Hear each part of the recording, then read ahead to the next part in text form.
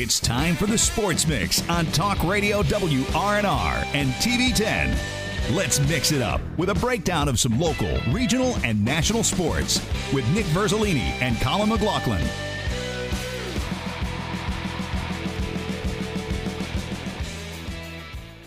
Good afternoon and welcome into this Tuesday edition of the Sports Mix. Big show today, big day in high school sports around the area. Baseball sectionals start today. Softball sectionals wrapped up last night, so we are set for a regional rematch. We'll get into that here momentarily. Later on the show, we'll talk about Bob Huggins, that situation going down yesterday. The NBA playoffs, of course, continue to bring us great games. Last night, a great one between the Lakers and Warriors. Talk a little bit about this kind of old news at this point, but the Commanders potentially tampering with Andrew Luck, and then the Orioles struggling, and the Nationals in action as well. So, Colin, how are you doing today? Doing all right. Looking forward to getting into all the topics we have. As this show brought to you by Brown Funeral Homes and Cremations, Robert Fields and Sons, family-owned full-service funeral home that has proudly served our area since 1880. Yeah, so baseball sectionals starting today. Looked like earlier maybe this would have to be a postponement, but it looks like the weather's going to clear up, which is good because they'd have to obviously push everything back, and we'd like to see these games here tonight. I mean, Martinsburg-Musselman's the game we'll be at. But we'll start with the Washington-Hampshire game. Washington taking on Hampshire. A game we think Washington should be able to win, and then the other game going on, Hedgesville-Spring Mills. We would expect Hedgesville to win that one. But some good, sectional baseball. Jefferson has that bye. Some interesting matchups here in the first round. I think, though, definitely the most intriguing game there is the Martinsburg-Musselman game, and we're going to follow the winner's bracket in Section 1 is what we have decided. So whoever wins will do the next game, whether that be Martinsburg-Hedgesville, Musselman-Hedgesville, Martinsburg-Spring Mills, Musselman-Spring Mills, or whatever combination it ends up being. Yeah, I'm looking forward to what Section 1 has in store because as we kind of touched on yesterday, even though you want to keep Spring Mills in the conversation because it's still sectional playoffs and you never know what could happen, it's a long shot for them to ultimately win it. But when it comes to Musselman, Hedgesville, and Martinsburg, you could put all three of those names in a hat, draw one, and that's probably the same chance they all have of winning this. I mean, it is completely even between these three teams how they are playing as of late, so I don't really know how to break it down and say, yeah, this team has an edge over the other. Don't really know what to expect tonight other than great baseball between each and every matchup, even though, yeah, you expect Washington to beat Hampshire the way things have gone this year. Yes, you expect Hedgesville to take care of business against Spring Mills because last time they faced off, it was a 21-0 win for Hedgesville, but Spring Mills, we know with Bromwell on the mound, could maybe give Hedgesville a run for its money and hopefully keep it closer than 21-0. It's really tough not to. But then Martinsburg-Musselman, they split the regular season, and the way they are playing right now, you can't give an edge to either team. They're both really good teams. Some thought maybe Martinsburg should be the 2 over the Musselman at 3, and it should be at Martinsburg today instead of at Musselman. We'll see how much home field advantage benefits the Applemen, and we know these two teams, it's a huge rivalry. I mean, it's been, 2-3 years now that Martinsburg has knocked out Musselman, so they want to finally avenge that and change the tide. Yeah, I mean, there's a lot. Obviously, when these two teams get together, in any sport, it's a big rivalry. I mean, that goes for pretty much every EPAC team, but in particular, the history there between Musselman, Martinsburg, and even Hedgesville, Martinsburg, and Musselman as well. They've been around for a long time. They have that history. Throw Jefferson in there, of course, and those are the kind of 4 schools that have really played each other the most around the area, with Washington and Spring Mills being newer schools and still trying to build those rivalries. But, in particular on the baseball side of things, at least the last couple of seasons, Martinsburg and Musselman has been very intense. You see it in how the games play out, how the fans react to the game. Last year I can remember they had played that game after the voting already came out. And at first it just kind of felt like, okay, this game doesn't really mean that much. We're just kind of playing it because it's obviously on the schedule and we want to get ready for sectionals, but we don't want to show too much. And then all of a sudden it's turning into a really competitive game. The fans are really into it. And it all of a sudden felt like a playoff game. And then that carried over into what was, some good matchups in the sectional tournament. So I would expect something very similar here tonight. Going to Musselman, we know it's a tough place to play.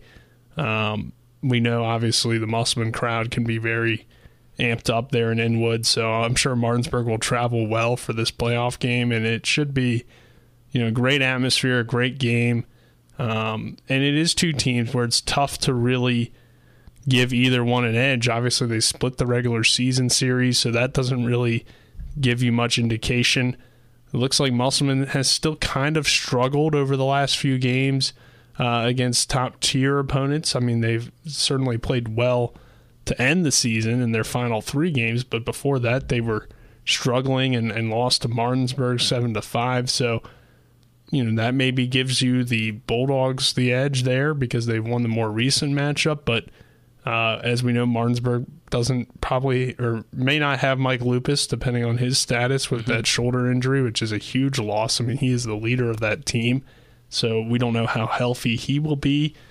On paper, Musselman has the more experience, arguably the better overall team when you look at their lineup and their pitching depth. But for this one game in particular, it's going to be Buber versus, I would guess, either Hartman or Stevens. Probably Hartman, since Stevens just threw the other day against Washington. So, who has the edge there? I mean, they hit Buber pretty well, even though he still got the win, and Martinsburg won the game 7-5 last time. But the other thing that you have to consider is, Martinsburg hit Musselman pretty well last time against Myers. So I would guess it would be Hartman, and, that sets up for a very intriguing matchup. Overall, I think Musselman maybe has the more talent, even though Martinsburg has shown the more success throughout the season. So it's a very, at times, I mean, they don't have more wins, but they have some more wins in conference and have been a little bit more consistent as of late, I guess I should say, than the more success, because when you look at it, Musselman does have more wins, but they also played more games. Yeah, so. It's 3 more games. That's why they got 3 more wins. But I completely agree that things do change in your mind if Mike Lupus is not out there for Martinsburg, because he truly is, it seems like, at least in our eyes, the heart and soul of this team.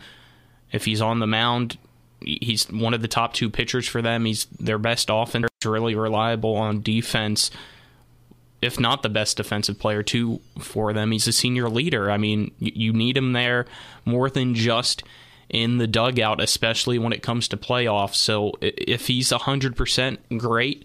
And if you're a Bulldog fan, you're really looking forward to this game. If he's not 100%, or if he's completely out of the game, there's some worries for you if you're a Martinsburg fan. Well, I think number one, if Buber's pitching and Lupus is out, so you don't have him at third, Oviedo's going to have to play third potentially, or who plays shortstop? Then becomes the big question. Or who plays third?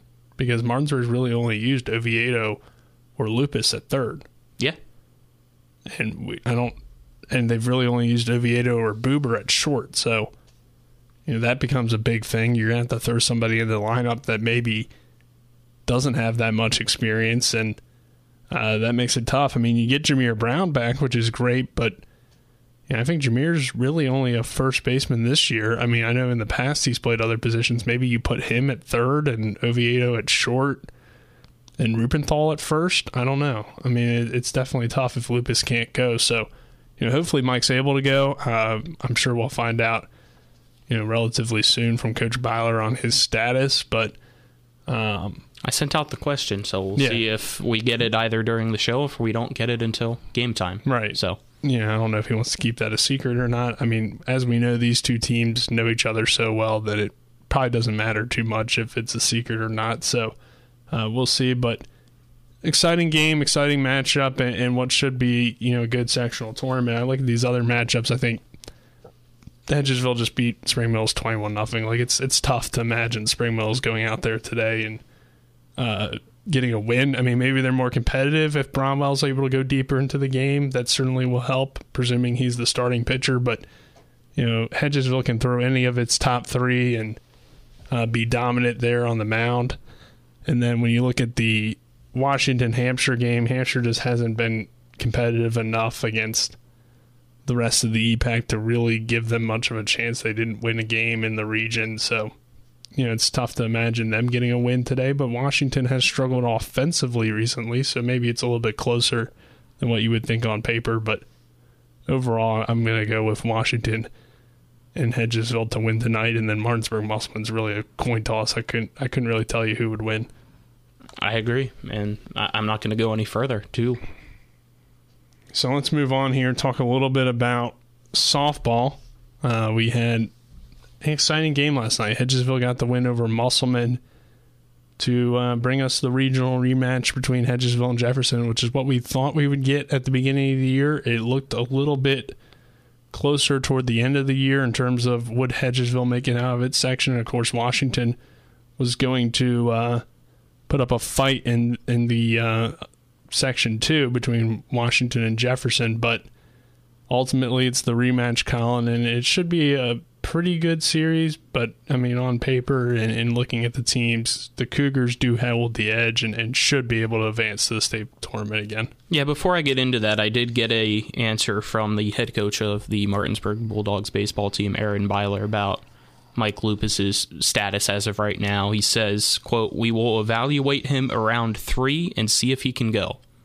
Yeah, so game time decision. Game time decision for sure for Mike Lupus. But yeah, we get a rematch in softball, and the way things have really been going this year, you like Jefferson's chances again to take care of business against Hedgesville, even though Hedgesville was able to finally beat Musselman back-to-back games as well. So they didn't have to worry. We were questioning how competitive it would be. We thought maybe Musselman could take one from the season because they took one from him in the regular season. The game that we had, it was senior night there for Musselman in the 10-5 win, but they were able in the first meeting to win 7-6, and then yesterday win by a final score of 9-5. And Hedgesville's offense, 14 hits, that's great. So if they can do that, though, against Jefferson, you like their chances, but you haven't really seen that happen against Beckham-on-Slow, and I don't really expect it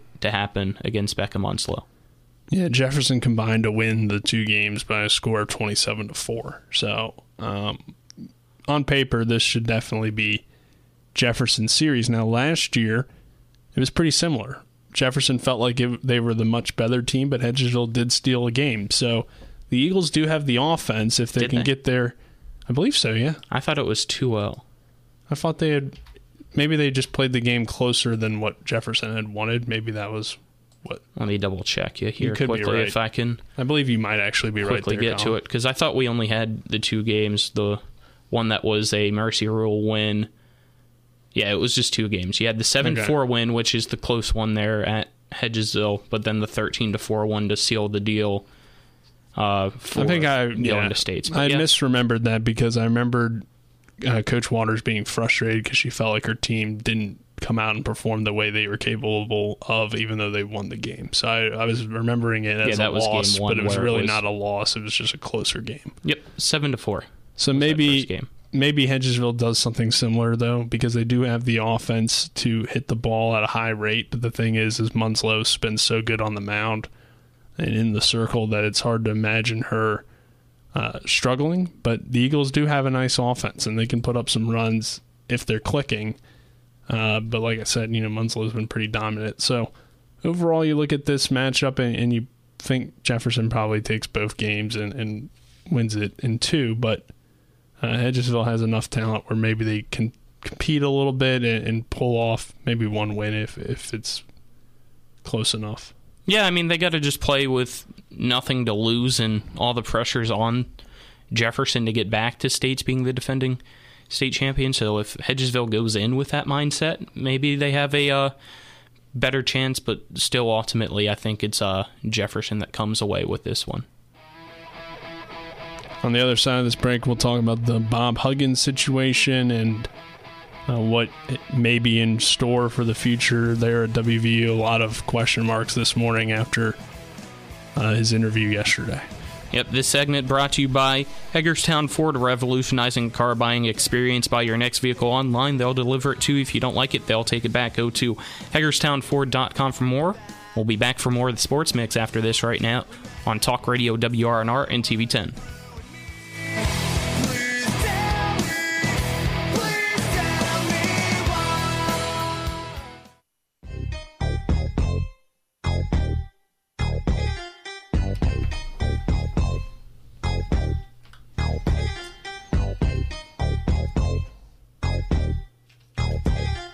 We welcome you back to today's edition of the Sports Mix. Nick Verzolini alongside me, Colin McLaughlin, here on this Tuesday, May 9th, 2023.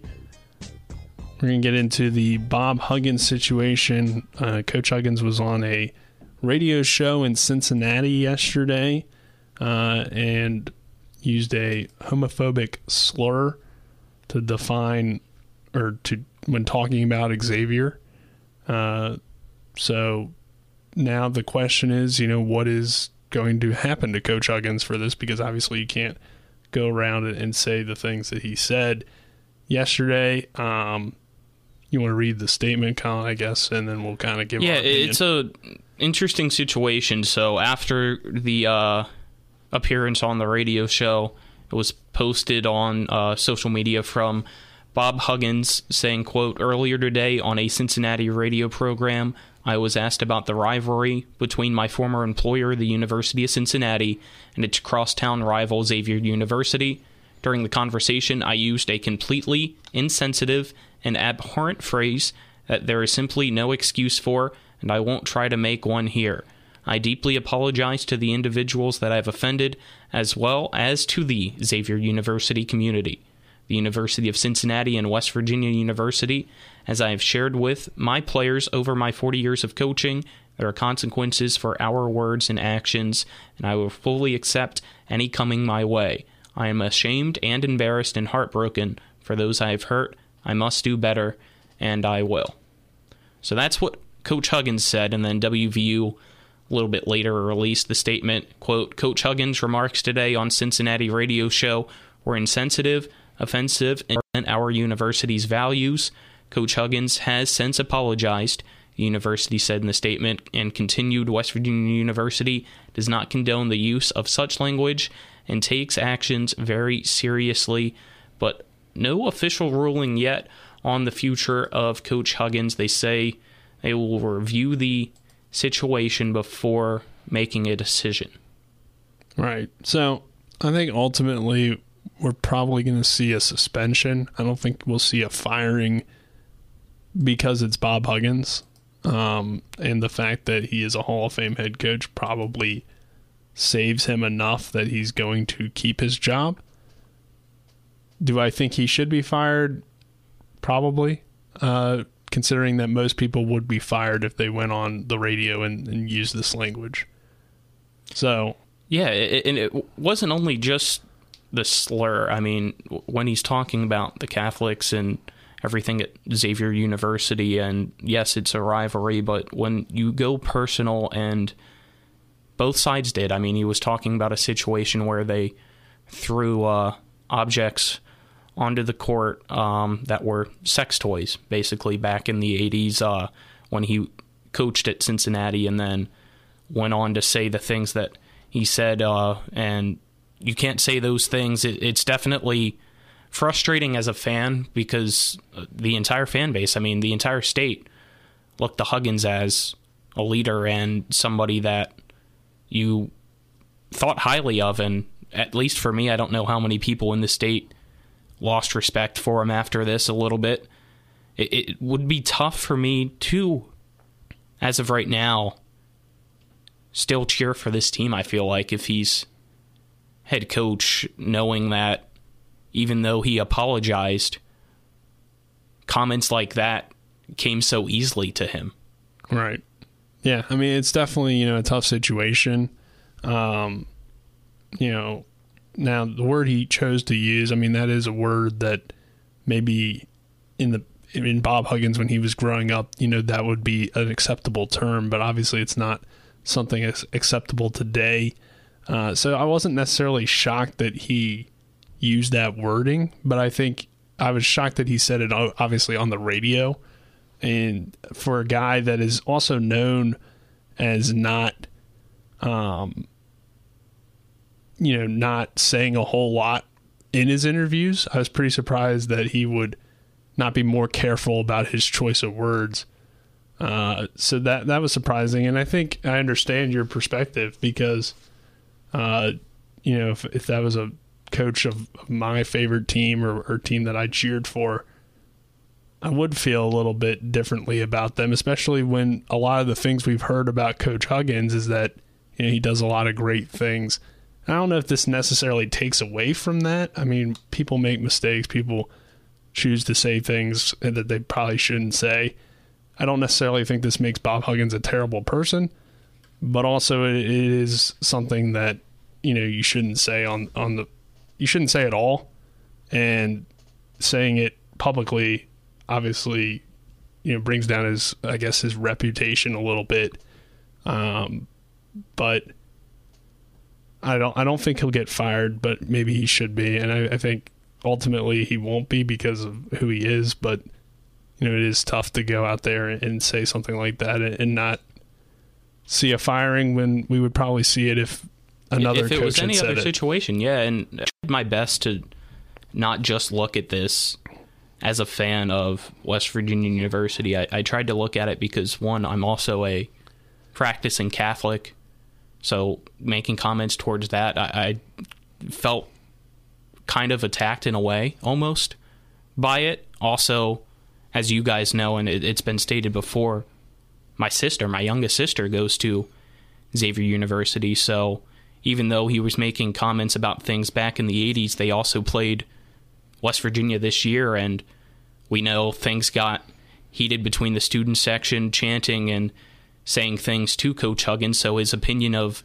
Xavier University isn't just from the 80s, it's still the current fan base too, so I didn't like that. And even though I'm not a member of the LGBTQ plus community, I don't know about you, but I know people that are, and even though you might not agree with their choices in life, I don't think it's fair to say that means you can go out and insult them and use offensive terminology like that, right, at all, to anybody, period, end of story. It's not just because of how they identify. I think every human shouldn't have things said to insult them to one another, and I think everybody can agree with that. And even though Coach Huggins has since apologized, and people think that because of that it should move on, end of story, it still should have consequences, I feel like, and I think he understands that. The level of consequences, I don't know. I mean, if he's fired, I know it would frustrate a lot of people, and the fan base would probably come out strongly against that ruling.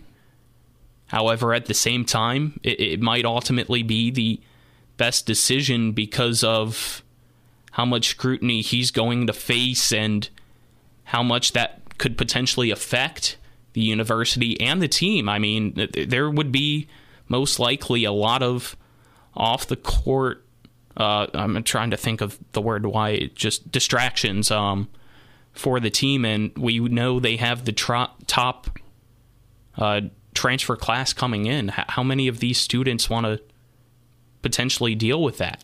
Yeah, I mean, is something that has popped into my brain. If Huggins were to get fired for this, those guys are not going to come to WVU, I would think. Or because of the statements he made, do they look at that and say, I don't want to play for a coach that feels that way or thinks that way? And I think that's, a valid point.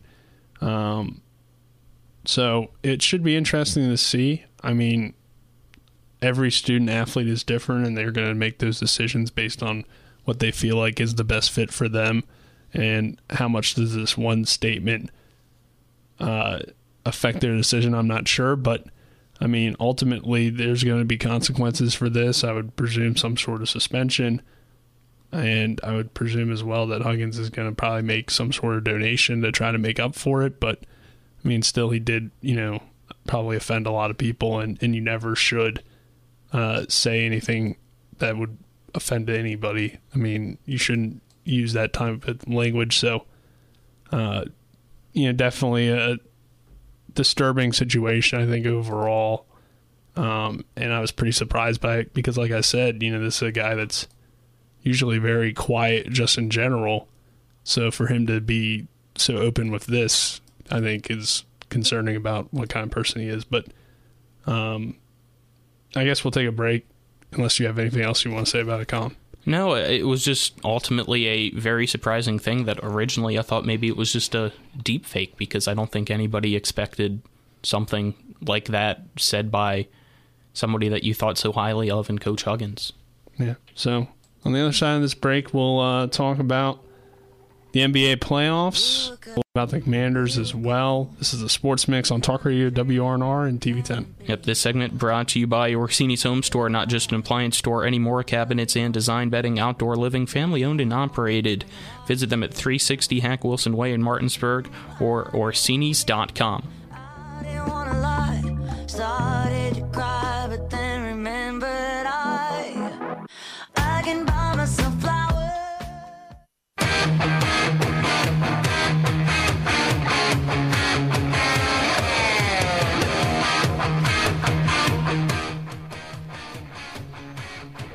We welcome you back to today's edition of the Sports Mix on this Tuesday.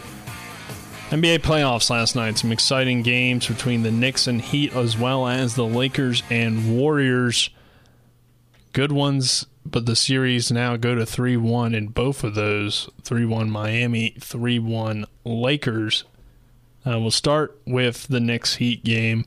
A 108-101 victory for the Miami Heat, 109-101 victory for the Heat to take the 3-1 series lead. And Colin, I saw the comments from Julius Randle after the game. He said he feels like the Heat just wanted it more, and you can see that at times in the performances of these teams. Yeah, I think that's a accurate statement in how the way things went in last night's game for the Heat to come out with the win, even though Brunson had a double-double with 32 points and 11 assists for the Knicks. It seemed like Miami just at home is right now unstoppable. I mean, Butler goes out, 27 points, 10 assists, 6 rebounds. Bam had a triple-double of 23 points, or 13 rebounds, my apologies. I was looking at his defensive rebounds and then totaled his rebounds. So only a double-double, not a triple-double. But 13 to 39 for 3, going 16 to 22 from the charity stripe. This team right now in Miami, the way things are going, I don't know if maybe it's tough to truly get a look at how Boston and Philly are going, because those two teams are evenly matched, and maybe the opponents that Miami's been going up against are he beat the Bucks weaker. I know, so I'm kind of thinking in my mind, do you put Miami as the favorite out of the East right now with how well they've been playing? It's it's possible that they could pull off an upset again over a team like the 76ers or the Boston Celtics. I mean, we can't forget that this Heat team was in the finals while it was during the COVID season, just a few years ago. So the roster has changed. The key pieces are still there with Jimmy Butler and Bam, Kyle Lowry. So they have some guys that have been a part of the success in Miami. Of course, they have one of the best coaches in the league, if not, at this point, with the way the Spurs have played and stuff, maybe the best coach in the league in Eric Spoelstra, who, gets a lot out of his guys. And I think that helps quite a bit. The Knicks are still a pretty young team. So I'm not super surprised that Miami has taken a 3-1 lead, besides the fact that they are, a lower seed, and you don't typically see in the NBA playoffs a whole lot of upsets, but this feels like a different year in the playoffs. We've talked a lot about how the West, the lower seeds are really the teams that people were looking out for, and it looks like that may end up being, accurate, that those teams were really the better rosters. Miami doesn't have necessarily a great roster, but they have, toughness, and they find ways to win games, and they have experience. I mean, they were in the finals, like I said, not that long ago. So, a really good win last night over the Knicks, and it looks like the Heat are going to probably win that series, even if the Knicks were to come back and make it 3-2. I think ultimately the Heat do win this one in 6. I do too right now. I'd be shocked if it goes to a Game 7, and I wouldn't be surprised if Miami somehow still gets it done going into Game 5, even though it's at MSG in New York. Yeah, definitely going to be tough to go on the road and get it done, but it's possible, and I think the Heat have played well enough, throughout the entire playoffs that you could see them getting this series in 5 games.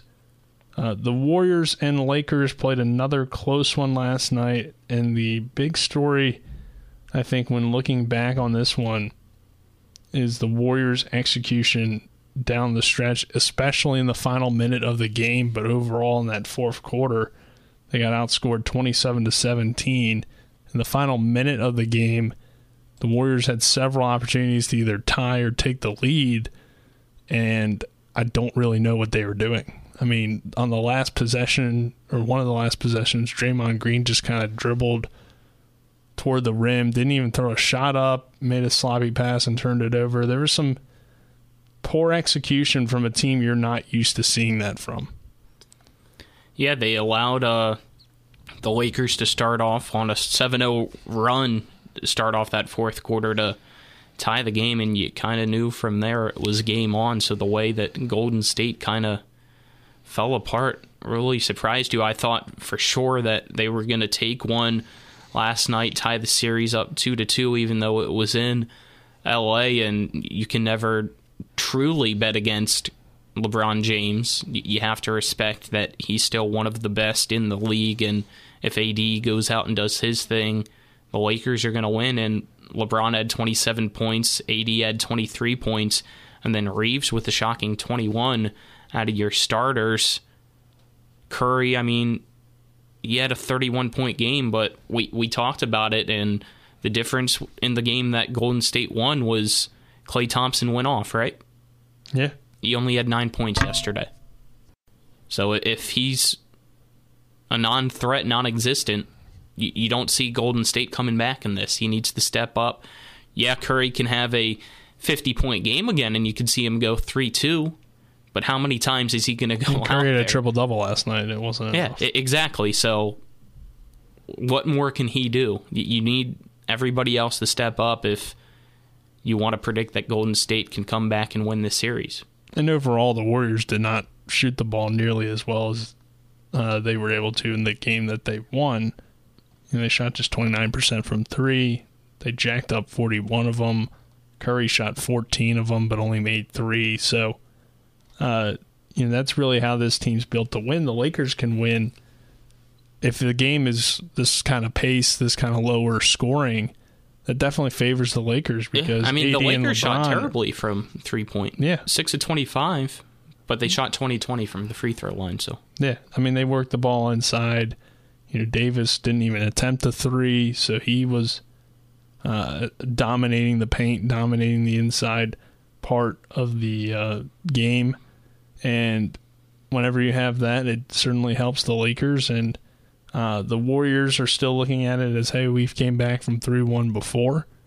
Obviously, very different situations and different teams and all that, but you don't want to count this team out yet, but it is looking like the Lakers, for whatever reason, have found a way to, play a little bit more consistently down the stretch. And it's kind of surprising because the Lakers are the young team for the most part, besides LeBron James and Anthony Davis. I mean, this is a young core that these guys are leading potentially to a Western Conference Finals. So,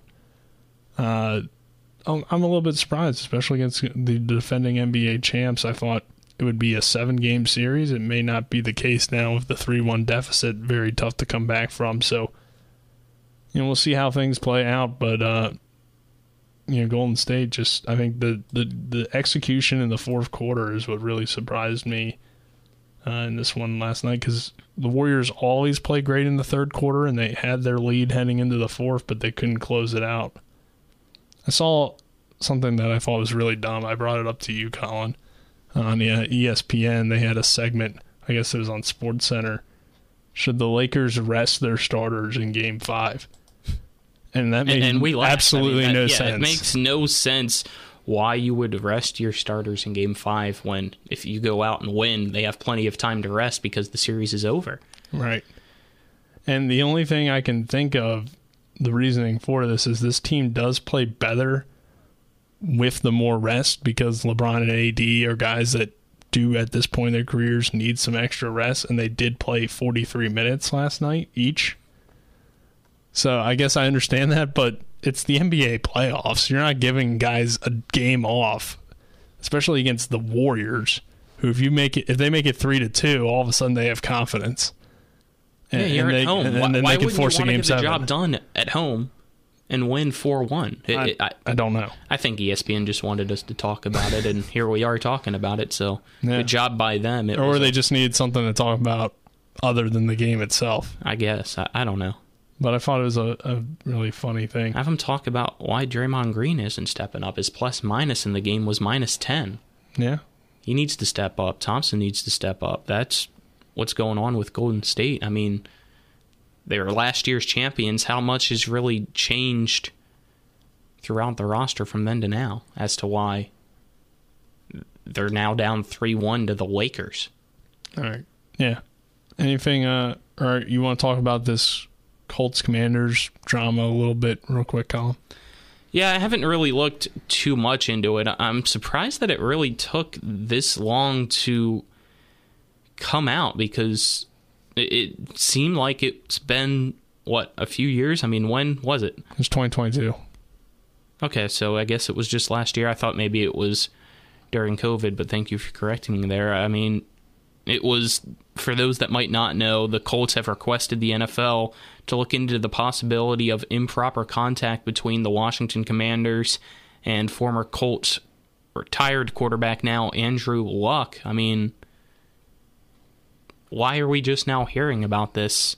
And how many people knew that the Colts still had Luck somehow, some way? Well, they still have his rights, yeah. I mean, he's under contract, technically. I didn't know that. Did you? I'm not, surprised necessarily that they did. I'm sure the Commanders knew it, right? I mean, they got to know that. You would hope they would know what the Andrew Luck contract situation is if they plan on asking him to return. So, Irsay said, hey, you can't speak to this guy. Do I think anything really comes out of this? Probably not, because he didn't come back, so it really doesn't matter too much. Maybe the Commanders get a fine.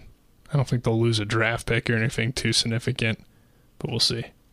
Yeah, I don't think much will come out of it if there's a fine. I mean, Washington's dealt with plenty of fines before, right? Yeah, what else is new? It'll just have to be a new Josh Harris problem. Hopefully. For your sake, Colin. Yeah.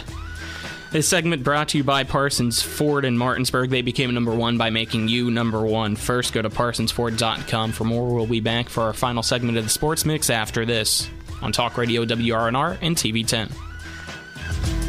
Pack it up, pack it in, let me begin. I came to win, battle me, that's a sin. I won't ever slack up.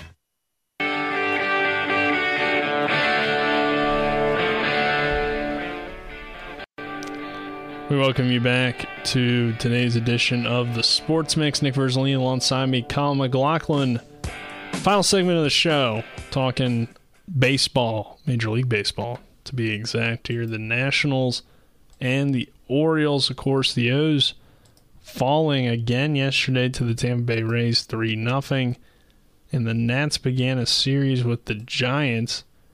And Washington. Got a 5-1 win. Yeah, got a 5-1 win. So good stuff from the Nats yesterday.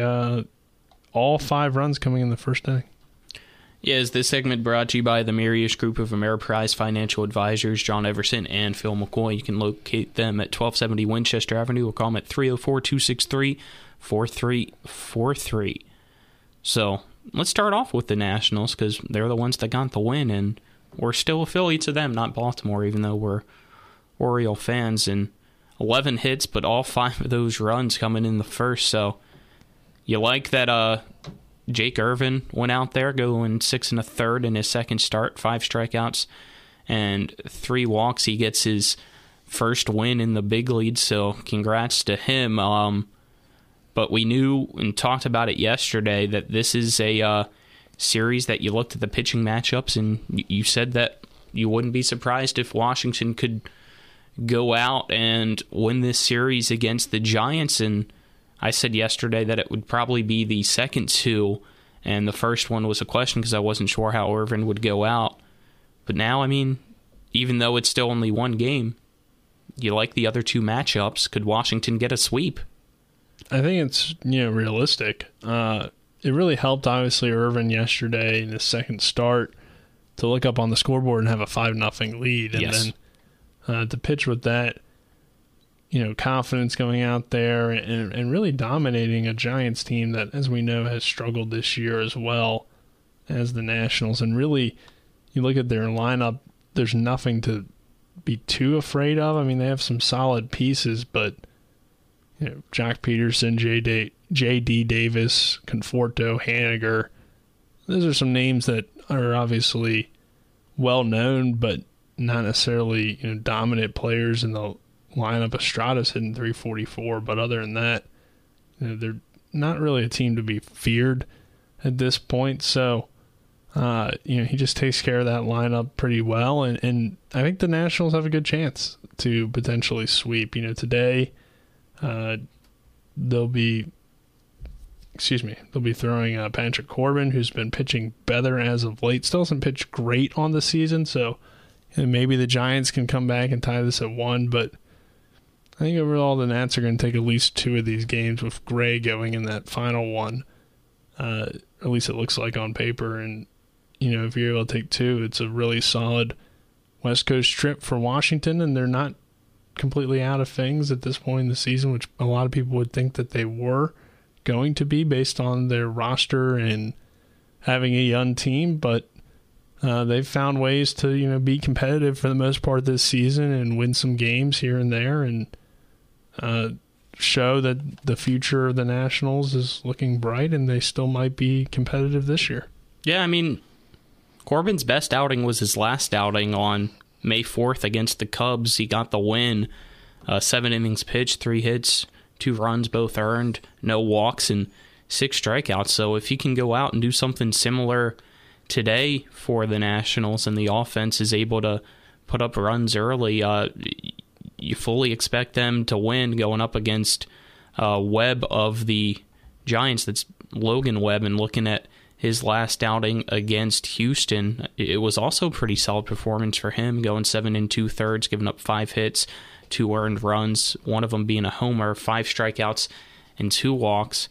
But his other outings are pretty similar to Patrick Corbin. So, I mean, it really just comes down to how the offense can do. And you look at it, as of last game, I mean, the offense right now, you'd have to give the edge to the Nationals. Yeah. Orioles fall 3. Rays leave 6 guys in scoring position, 9 runners left on base.